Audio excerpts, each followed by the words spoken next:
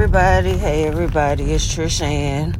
I want to thank you all for tuning in to this segment with me, and for my new listeners, thank you as well for coming in and listening to my podcast. I really appreciate it.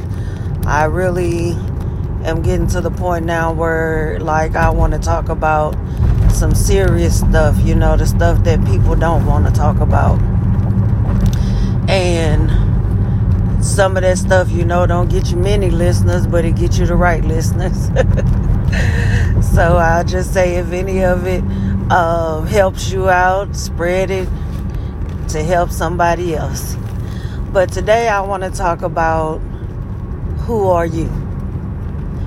We get, especially us women, we get caught up in the fantasy world as we growing up on how we think our lives should be or how we want it to be, and we actually go out and we try to attempt to do it our way to get it, how we think it should be. And I don't know about you all, but my mom raised me, I'll say this, I wasn't abused, or anything like that. As far as emotionally though, my mom was kind of distant, but as I got older, I understood it because she didn't get that same thing from her mom. So I'm learning that a lot of things are generational, and you really can't fault your parents for certain things that they didn't do, because actually the cycle is supposed to change.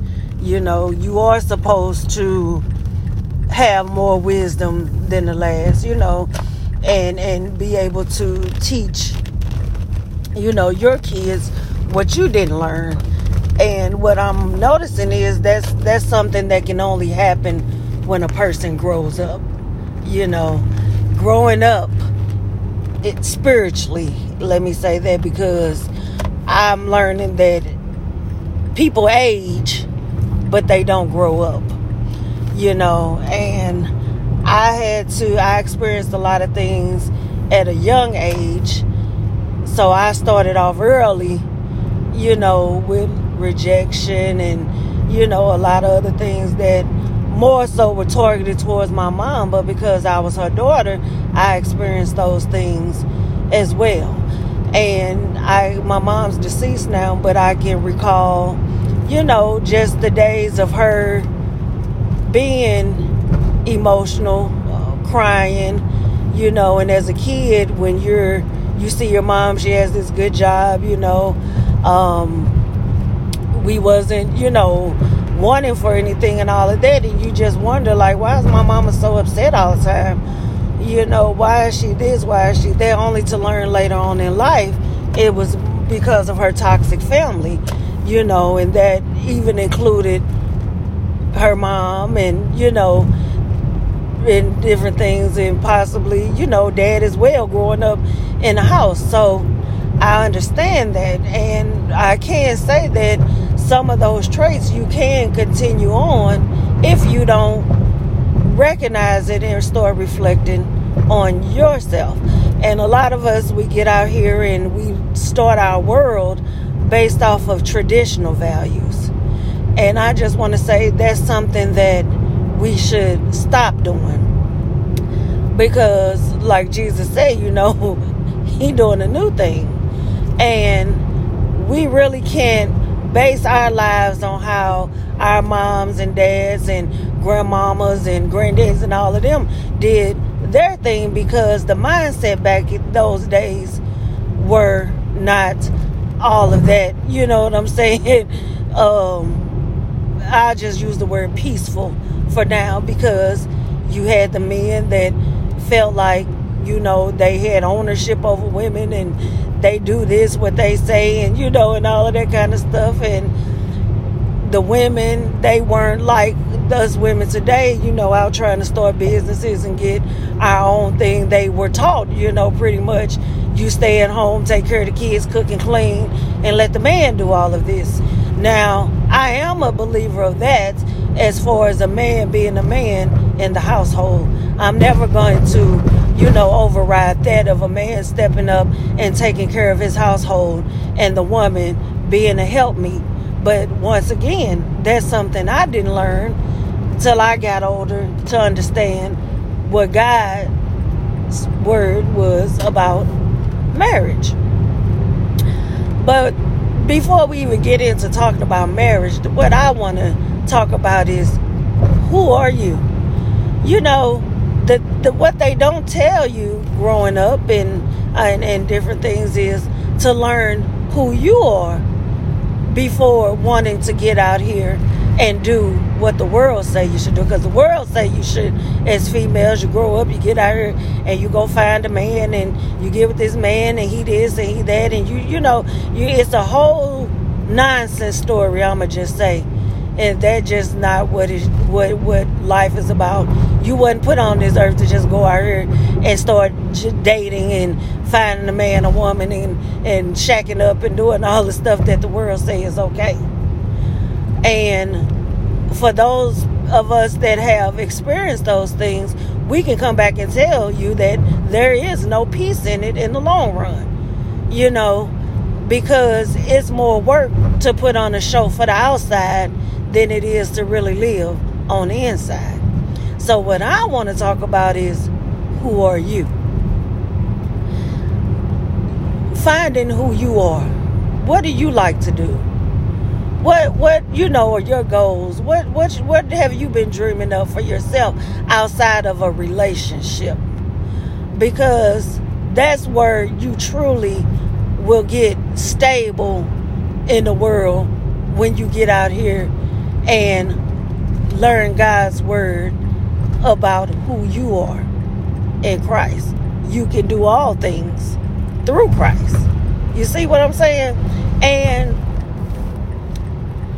we are not, I don't hear much, talking about that. And the people that I do hear talking about it, believe me, I let them mentor me, because I am so glad that I am a person that am teachable and want to learn and am looking for that peace that Jesus left here for me.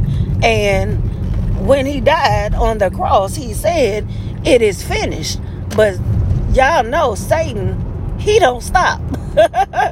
And I can say I'm healed from a lot of things, but I do still get certain thoughts. I still get certain feelings, because he puts me in a mind of regret. And you don't regret anything, because had I not experienced the things that I did, I wouldn't know who I am today. Now, I can't say I wasted a lot of time on, putting my heart in the wrong places with the wrong people, only to come decades later and say, I honestly can say I may have about 3 solid friends, and the rest are just people I know.